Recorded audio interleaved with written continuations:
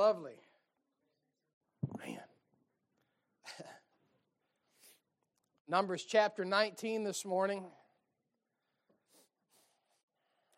It's really good to have everybody here today. Some visitors, some people we haven't seen in a while. We sure do love you. Sure glad you came. And hopefully, as I've said before, like the old preacher said, I won't ruin your little dinner. Amen. Numbers chapter 19. I sure am thankful for my salvation. I don't know what the problem is in everyone's life here today, but you just get thinking about how good God has been to you, and it really puts everything in perspective. Think about how He suffered and bled and died and took everything that you and I deserve. Man, I'll tell you what, that'll get you and me down the road. Numbers chapter 19, when you find it, stand if you'd like. I want to read the first 10 verses and attempt, notice I said attempt, to preach this passage here this morning. Numbers chapter 19, the Bible says, verse 1, "And the Lord spake unto Moses and unto Aaron, saying, This is the ordinance of the law, which the Lord hath commanded, saying, Speak unto the children of Israel, that they bring thee a red heifer without spot, wherein is no blemish, and upon which never came yoke. And he shall give her unto Eleazar the priest, that he may bring her forth without the camp, and one shall slay her before his face. And Eleazar the priest shall take of her blood with his finger, and sprinkle of her blood directly before the tabernacle of the congregation 7 times. And one shall burn the heifer in his sight, her skin and her flesh and her blood, with her dung shall he burn. And the priest shall take cedar wood and hyssop and scarlet, and cast it into the midst of the burning of the heifer. Then the priest shall wash his clothes, and he shall bathe his flesh in water, and afterward he shall come into the camp, and the priest shall be unclean until the even. And he that burneth her shall wash his clothes in water, and bathe his flesh in water, and shall be unclean until the even. And the man that is clean shall gather up the ashes of the heifer, and lay them up without the camp in a clean place, and it shall be kept for the congregation of the children of Israel for a water of separation. It is a purification for sin. And he that gathereth the ashes of the heifer shall wash his clothes, and be unclean until the even. And it shall be unto the children of Israel, and unto the stranger that sojourneth among them, for a statute forever." I'd like to ask Brother Jared if he'd ask the Lord for help in the preaching this morning.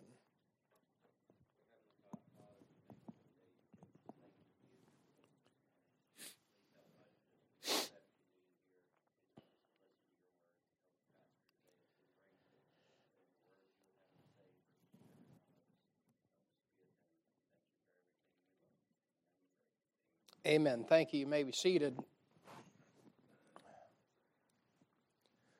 Here in chapter 19, we come to a place in Scripture with some beautiful and actually, quite frankly, just some magnificent typologies in the Word of God.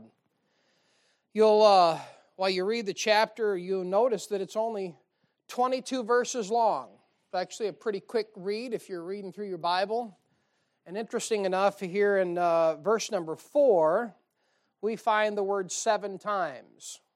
And then for a reason that I can't explain, besides of the picture and type in the chapter, what you have listed after 7 times throughout the remaining of the chapter is 7 different times where the word 7 occurs. Just reinforcing to me that what is talked about in these chapters is a perfect illustration, if there a perfect illustration could ever be. And I know when you read through your Bible, like we said last week when we're dealing with the minute details in Scriptures, you get to these places, and sometimes you got to drop the anchor down a little bit, and it slows it down, and it doesn't flow.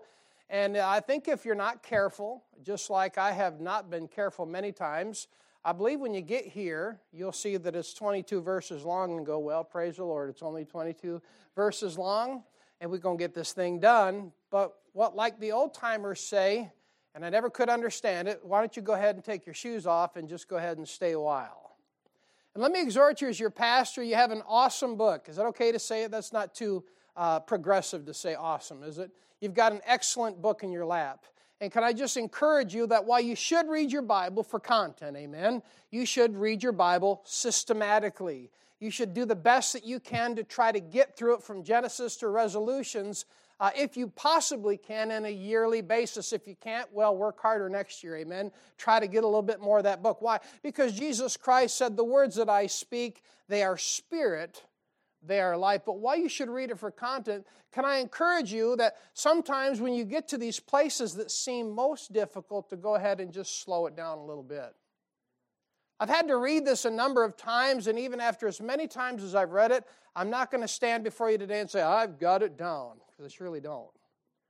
But it wasn't until I slowed down and slowed down. He said, well, you're the pastor, you're supposed to slow down. Okay, well, you're the sheep, you're supposed to slow down. You know, if you eat too fast, right, you forget you ate sometimes. The old man used to say he never used to let us eat dinner. Let me clarify it. He let me eat dinner plenty of times, but he never used to let me eat dinner, watch TV, right? Because he'd say, well, you forgot you ate. I forgot I ate all the time anyway, it doesn't matter. But what he wanted me to do is he often wanted me to slow down and enjoy it. Let me just exhort you this morning. Not the message this morning, but let me encourage you, let me exhort you to go ahead and slow down when you read your Bible. Slow down. And you say, well, how much Bible should I read as a Christian? Well, it's just kind of like going to the dinner table. I believe you should read until you're full. And some days you eat quite a bit, don't you? And sometimes you don't eat so much. But if you're going by that methodology, not only should you read it for content, you should read it systematically. But sometimes it pays to just go ahead and take your shoes off and just put the coffee on and stay a while. You realize, and we'll go over this later, but many times the Lord won't deal with a man until you've learned to stay a while. The Bible says, be still and know that I am God. I just want to encourage you before we get into the message this morning, because everyone's got a busy life. Everyone's got a busy schedule. Everyone's got 100 things going on. But never think that you can't take time to read a little bit of this book. It'll help you out. And I want to encourage you that. But here in chapter 9, the Lord speaks to both Moses and Aaron about this red heifer and its purification for sin. So while it's strictly to Israel in the ordinance of the law, it has some great applications and types for you and me as a child of God, and to people, as you see in verse 10. It also has some applications to the stranger, too, which would be any man who's lost. And there's a few things I want to show you here this morning, if God will give me the clarity, and He'll help me do this. Can I show you, first of all, number one, that a great deal of care was employed in the gathering of this offering. A great deal of care was employed in the gathering of this offering. Notice here in verses 2, the Bible said, this is the ordinance of the law, which the Lord hath commanded, saying, speak unto the children of Israel, that they bring thee a red heifer without spot, wherein is no blemish, and upon which never came yoke. So much care, more than any other offering in the Old Testament law. This is the greatest care was employed about this thing. Well, first of all, you know what I see here involved in the care of this offering? It's rarity. First of all, this heifer was red. This is the only time you read in the Scripture that this thing was red. You say, well, is a red heifer rare? Well, in the sense of that it had to be all the rest of those details, yes. Is it uncommon for a heifer to be red? Not necessarily, but its rarity is that it was red. You ever stop and think that Christ, as a man, Christ was the son of Adam. Adam means red-brown, right? So, Jesus Christ, He is our what? He is our second Adam. All right, so therefore, you have the picture and type right here in the Scriptures. This red heifer typifies the Lord Jesus Christ. Not only is it rarity in that it's red, but how about this? It's irreproachableness. It's irreproachableness. Look at in verse 2. It says it's without spot. It's without spot. And that ought to ring some bells to people who read the Bible. The Bible says in 1 Peter chapter 1, verse 18, for as much as you know that you are not redeemed with corruptible things, as silver and gold, from your vain conversation received by tradition from your fathers, but with the precious blood of Christ, as of a lamb without blemish, there it is, and without spot. Without spot. It's irreproachableness. It was red, it's rarity, it's irreproachableness. It was without spot. And of course, the next one we just read also, it deals with its refinement. It was without blemish. It was literally a perfect specimen of this heifer. Tradition states, whatever that means to anybody, it's just tradition states there could even be 2 black hairs on this thing. So I'm telling you what, when they looked at this red heifer, they were looking at it with a magnifying glass or a fine-tooth comb or however you say that, and its refinement, it could have no blemish whatsoever. I'm just showing you the great deal of care that was employed in getting and obtaining this sacrifice. And I stop and think about Jesus Christ was the propitiation, the only pleasing sacrifice for our sin. And just like it took a great deal of care and employed a great deal of care to find something as rare as that red heifer and as irreproachable as that red heifer without spot and its refinement without blemish, finally here I want you to see here that the great deal of care that was employed was its readiness. Its readiness. In verse 2, that passage says, a red heifer without spot, wherein is no blemish, and upon which never came yoke. Now, of course, we're not talking about no one ever threw eggs at the thing there, but we're talking about it never came under the yoke. No one ever worked it. Stop and think about that heifer. If you know anything about stock terminology, a heifer has to be in its 3rd year somewhere. And it kind of, a heifer, if it had mated with a bull or it had a calf, it was no longer called a heifer. So it's pure, it's refined. And here it says here, no, it never came yoke, it's ready. And you know what Jesus Christ was to us? He was ready to come take care of business for you and me. He was ready. The Bible says here in Galatians chapter 1, verse 4, who gave himself for our sins. I don't know if you ever stop and think about it. Do you realize that when Jesus Christ came, even when he was talking with Pilate, he said, for this end did I come. For this end. Jesus Christ knew why he was on the earth. He knew why he came. And the Bible says in Galatians chapter 1, verse 4, who gave himself for our sins. No man ever put a yoke on Jesus Christ. He came willingly. He came ready to die for the sins of all mankind. That's hard to fathom, isn't it? Half the time you and I wake up and you're like, why in the world am I here again? Right? Come on now. Someone just act like you know what I'm talking about. And you get in your 20s and you're still trying to figure out life. And you get into 30s and you think you got it figured out. You get into 40s and you don't even know the questions anymore, right? You see what I'm saying? You get to close to 50, you're like, why am I here again? Oh, it's to pay all the bills I created. Amen. That's why I'm here. But Jesus Christ came and he gave himself for our sins, the Bible says. Not only that, if you look over here in Titus chapter 2:14, says, who gave himself for us. Not only did he give himself for our sins, but he gave himself for you, and he gave himself for me. If you're here today, you know why Jesus came? Because he wanted to give himself for you and your sins. He was the only pleasing sacrifice. He had no blemish. He had no spot. You couldn't find 2 black hairs on him. He was that perfect specimen of humanity. And he came to this world ready and willing. He came voluntarily. No man had to force him. Can you imagine what kind of salvation you would have if the account of Jesus Christ being taken to Calvary, he was kicking and screaming the whole way? The Bible says just the opposite. The Bible said that he was led as a lamb before his slaughter is dumb. Just like this little old lamb, just following him right up Calvary's hill. Matter of fact, you know, Jesus Christ, he was beaten so badly. They ripped out his beard. They slapped him. They punched him. They whipped him with a cat of 9 tails. They just did terrible things to him and took that crown of thorns and put it on his head and beat him on the head with the reed. He lost so much blood. He lost so much strength. They had to get someone else to help carry his cross. But you know what?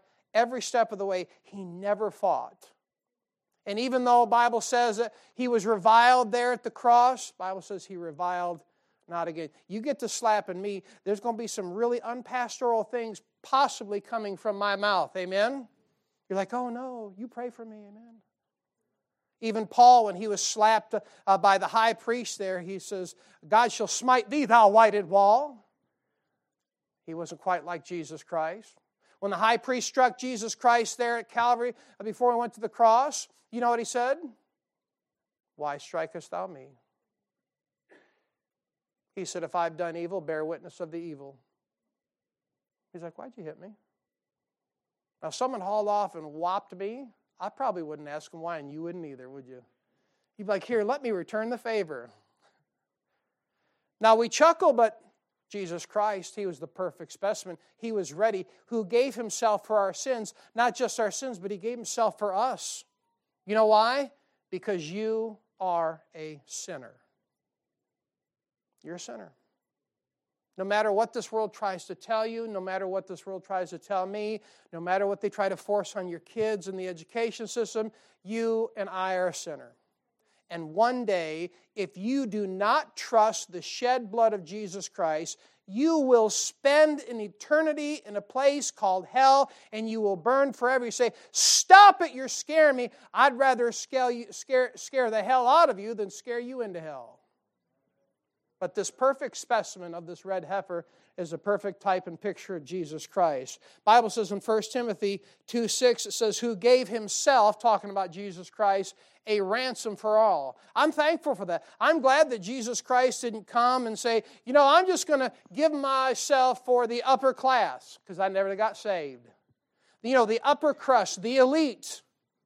I'm glad He didn't say, well, I feel sorry for all those in poverty, and I'm just going to come to this world, and I'm going to die for the lower class. Or I'm going to die for a certain group of people. He said, who came and gave Himself a ransom for all. A-double-L, all. He came for all. You say, why you say that? Because here in the passage of Scripture, it says that red heifer never knew a yoke. No one forced Jesus Christ to come. No one made Him come. Matter of fact, can you imagine if you had to do what Jesus Christ did, and you had full knowledge and understanding that you're going to be born into this world, and you're going to be born by a virgin, and you're going to be made fun of all your life, and your mother's going to be made fun of. Some of you're talking about your mother, you're going to get into a fight with somebody, aren't you? Can you imagine the scorn that Mary had? Jesus Christ was virgin born. On John chapter 8, one of the things that the scribes and the Pharisees are going after the Lord for is, we be not born of fornication. They knew it. They're like, yeah, we know about you and Joseph and Mary. But never knew a yoke. No one forced Him to come. No one forced Him to come. But the required sacrifice, His rarity, it was red. It's interesting in the Scriptures, when thinking about this red heifer, we find Jesus Christ, He's red in His own apparel. He's red in His own apparel that they beat Him, slapped half to death before He went to the cross. He was red in His own blood. And when we read the Bible, we find out not only was He red in His own blood, but one day when He comes back at the second coming, He'll be red with the blood of His enemies. You see, not only is it important to accept Jesus Christ as your Savior because you need Him, because without Him, one day you will become His enemy. And the blood that's on Him will be your blood. We find Him red with His own apparel, red with His own blood, and red with the blood of His enemies.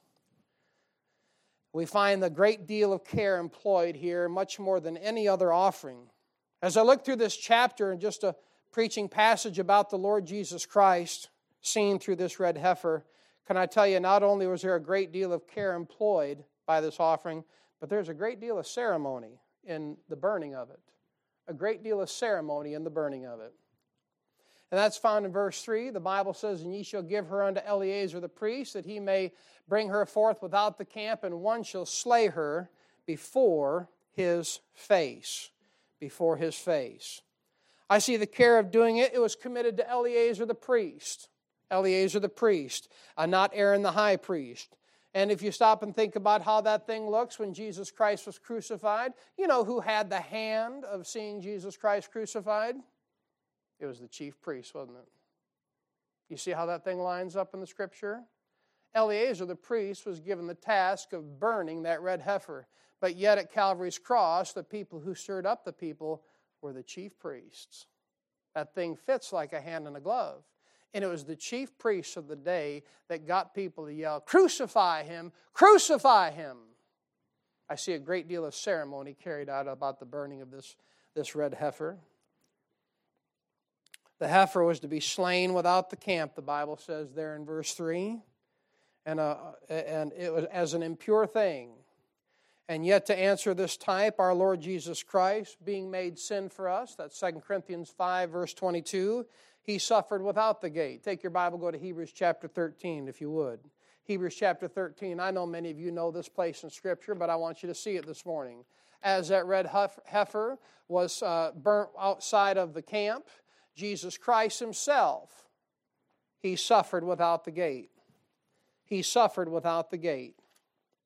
Bible says in Hebrews chapter 13, verse 12, wherefore Jesus also, you see that? Wherefore Jesus also, that He might sanctify the people with His own blood, suffered without the gate. Aren't you thankful that He suffered without the gate, just like that red heifer was burned outside the camp? But notice the admonition in verse 13. If you and I are here today and we're saved, we know that that red heifer had to be burned outside the camp. We know that Jesus Christ suffered without the gate. So now likewise, you and I are supposed to do what? Look at 13. Let us go forth therefore unto Him without the camp, bearing His reproach. You see, outside the doors of this wonderful church here is outside the camp. The camp here is where we enjoy fellowship with one another. Amen. The camp here is where we enjoy singing, preaching, and getting things right with the Lord, and good fellowship, and sometimes good food and fun coming up down the road with Youth Rally.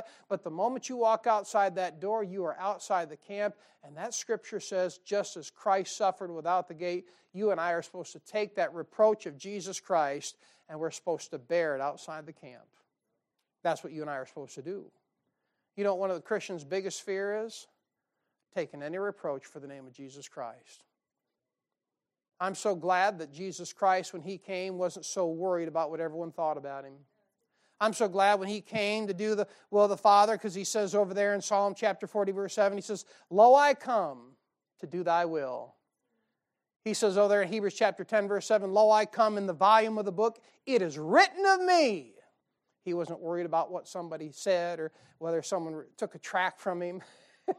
He just came. He says, I delight to do Thy will. He said this in the book of John. He says, I do always those things which please my Father.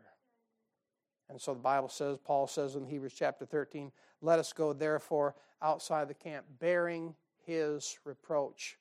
Christian, I'm telling you what, as the heifer was burnt, as Christ was slain outside the camp, we've got to learn to go outside of the camp and bear His reproach.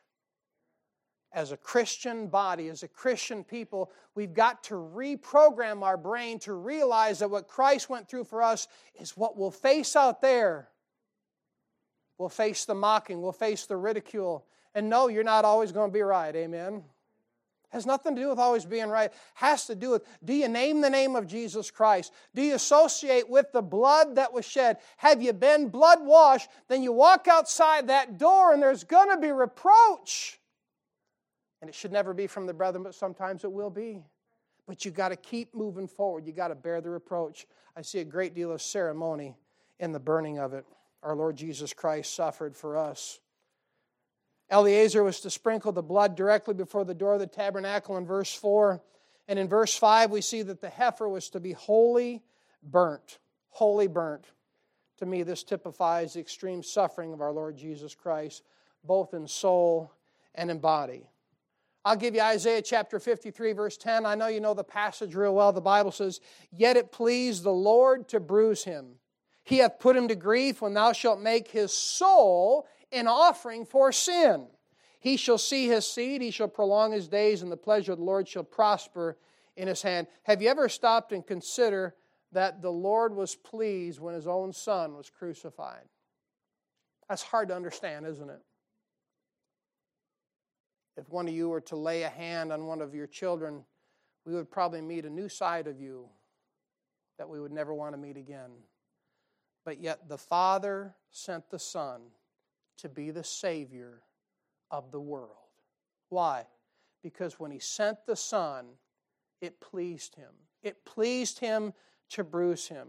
Christ died for our sins, according to the Scriptures, and that He was buried, and that He rose again the third day, according to the Scripture. What a great deal of ceremony in the burning of it. And the burning here, I see, it just typifies both the extreme pain and suffering, not only in body, but in soul. Bible says over in Acts chapter 2, verse 27, because thou wilt not leave my soul in hell, neither wilt thou suffer thine Holy One to see corruption. I believe when Jesus Christ died on that cross for us, I believe His soul was offered up as an offering in hell, as the Scripture says. He says, and thou shalt not leave my soul in hell. You go over to Psalm chapter 22 and you read that account. That is a messianic psalm about the soul of Jesus Christ suffering in hell for you, coming through that thing for you. He tasted hell just for you and me. You say, well, I don't believe that. Well, I don't care what you believe. That's what the Bible says. Thou wilt not leave my soul in hell, neither suffer thine Holy One to see corruption. He suffered. His soul was given as an offering for your sin. Not only that, but you know He suffered in His body. He suffered in His body. They put the crown of thorns on His head. They beat Him with the reed. They buffeted Him. They struck His face. The Bible says that His visage was so marred more than any man. You say, what does that mean? That means they beat Him so bad they didn't even recognize Him. Now, let me tell you what, I might have been beat a few times in my days, but they always recognized who I was. But they beat the Lord Jesus Christ so bad they couldn't even tell who He was. And you know why He did that? For you and me. Just like that red heifer had to be taken outside the camp and wholly burnt. It says in verse 5, Jesus Christ suffered without the gate. His soul was given as an offering in hell for us, and His body was given as an offering for us physically. And in this burning, if you look in verse 6, you see a couple things in that passage that catch my eye. In verse 6, we see the cedar wood. We see the hyssop and the scarlet. And to me, they just simply remind me of Calvary. I can't prove it. I can't prove that the cross was made of cedar wood. Now, if you live in the South, they say that Jesus, He was crucified on a dogwood tree. I don't know whether that's true or not. I just know we went down and did a tree job way down in southern Florida, and we about got our heads removed because we actually cut down a dogwood. Man, they about worship them things, don't they, brother? They worship dogwood trees. But in the passage, it says cedar wood. You notice also in that passage, I believe it's around verse 6 there, it talks about the hyssop. Does that sound familiar? Hyssop shows up at the cross, doesn't it? Hyssop shows up at the cross there on John chapter 19, verse 21. The Bible says, now there was set a vessel full of vinegar, and they filled a sponge with vinegar and put it upon hyssop and put it to His mouth. That's at the end, right before Jesus Christ was getting ready to say, it is finished, thank God. They put a sponge and they put vinegar on it, and they put hyssop, kind of a medicinal thing to ease the pain. And would you believe it? At the worst state that Jesus Christ was ever physically, He denied a way to have less pain. I'd be like, give me something now. But not Jesus Christ. He was offered the hyssop. There it is, verse 5 or 6. Not only the hyssop, but you see the scarlet shows up in the passage. The scarlet shows up in the passage. Matthew chapter 27, verse 28. The Bible says, and they stripped Him and put on Him a scarlet robe. These things show up at the cross, and like I said, I can't prove that the cross is made from cedar. It's just conjecture, just surmising here this morning. But you see the hyssop show up in the book of John, and you see the scarlet robe put on Him by the Roman soldiers. Everything points to Jesus Christ. The red heifer is a true and beautiful picture of a great deal of care employed for this sacrifice more than any other sacrifice. And you know that to be true if you're saved. You know He is the only pleasing sacrifice. He is the propitiation for our sins, not just for our sins, but the Bible says for the sins of the whole world. Finally, I want you to see here this morning the great deal of cleansing power that is committed through this sacrifice. You see a great deal of care employed in getting this sacrifice together. You see the great ceremony and all the things that they had to do and the types and what it recognizes. But I want you to see, and what I want to stick with you this morning is the great deal of cleansing power committed through this sacrifice. I never really understood it until I really started digging in and slowing down. And I must confess, I've read the Bible over 30 times. It's not a braggadocious. I'm sure many of you have read it many more times. But I never understood that the ashes of this heifer were put up from generation to generation For whatever you think about tradition, it doesn't matter. I understand it's not Bible, but tradition states that only one red heifer was burnt between Moses and the time of Ezra. That's 1,000 years. But there's enough ashes that was continually dispersed and used for the purification of sin. I don't know if you can see the type starting to materialize here, but I'm telling you, there's a lot of cleansing power in the blood of Jesus Christ. The cleansing power of Jesus Christ's blood, it never runs out. And if one red heifer could be a purification for sin for Israel for 1,000 years, and then from Ezra to the time of now, they've only gone through eight other, so a total of 9. And once again, tradition, whatever you think about, doesn't matter to me. They say the 10th one will be burnt by the Messiah, the Lord Jesus Christ. You say, is that so? I guess we'll find out. I don't want you to get sidetracked. I want you to see the great deal of cleansing power committed through the sacrifice. I want you to notice, first of all, here this morning that all employed in the service of this were unclean. In verse 7, the priest was unclean that served. In verse 8, he that burneth her was unclean. And in verse 10, he that gathered up the ashes was unclean. It's a lose-lose situation. You say, why? Well, likewise, all that put Christ to death were unclean, even though God knew it was going to happen that way. Can I tell you this morning that you were one of those people that put the Lord to death? And if you've never partaken of the blood of Jesus Christ, you're guilty. You're unclean. If you've never had the blood applied, and you see the picture of that, of blood being sprinkled, right, in the passage. If you've never had the blood applied to your life, then you are unclean. Everyone, even the priests that served, that's a crazy thing, but you mean I'm unclean serving the Lord? Hey, you can get unclean serving the Lord. You cannot walk through this world and not have this world rub off on you. You can't.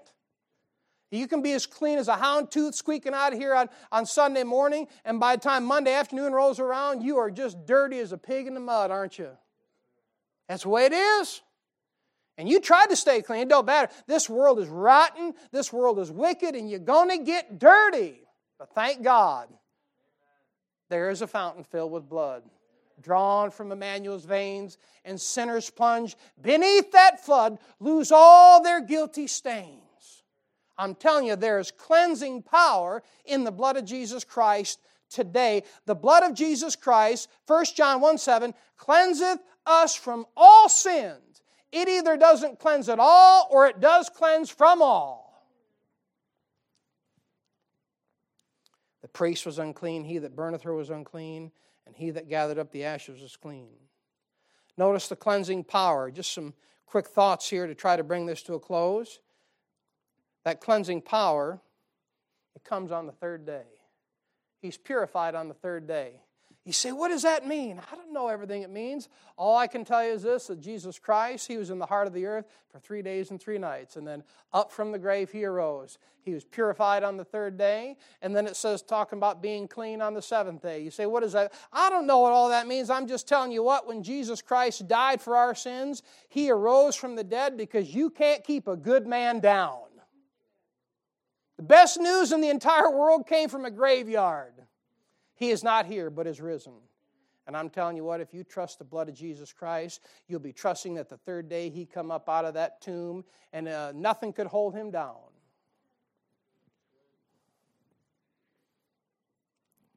Finally, notice the cleansing power is put up for generations to come in verse 9.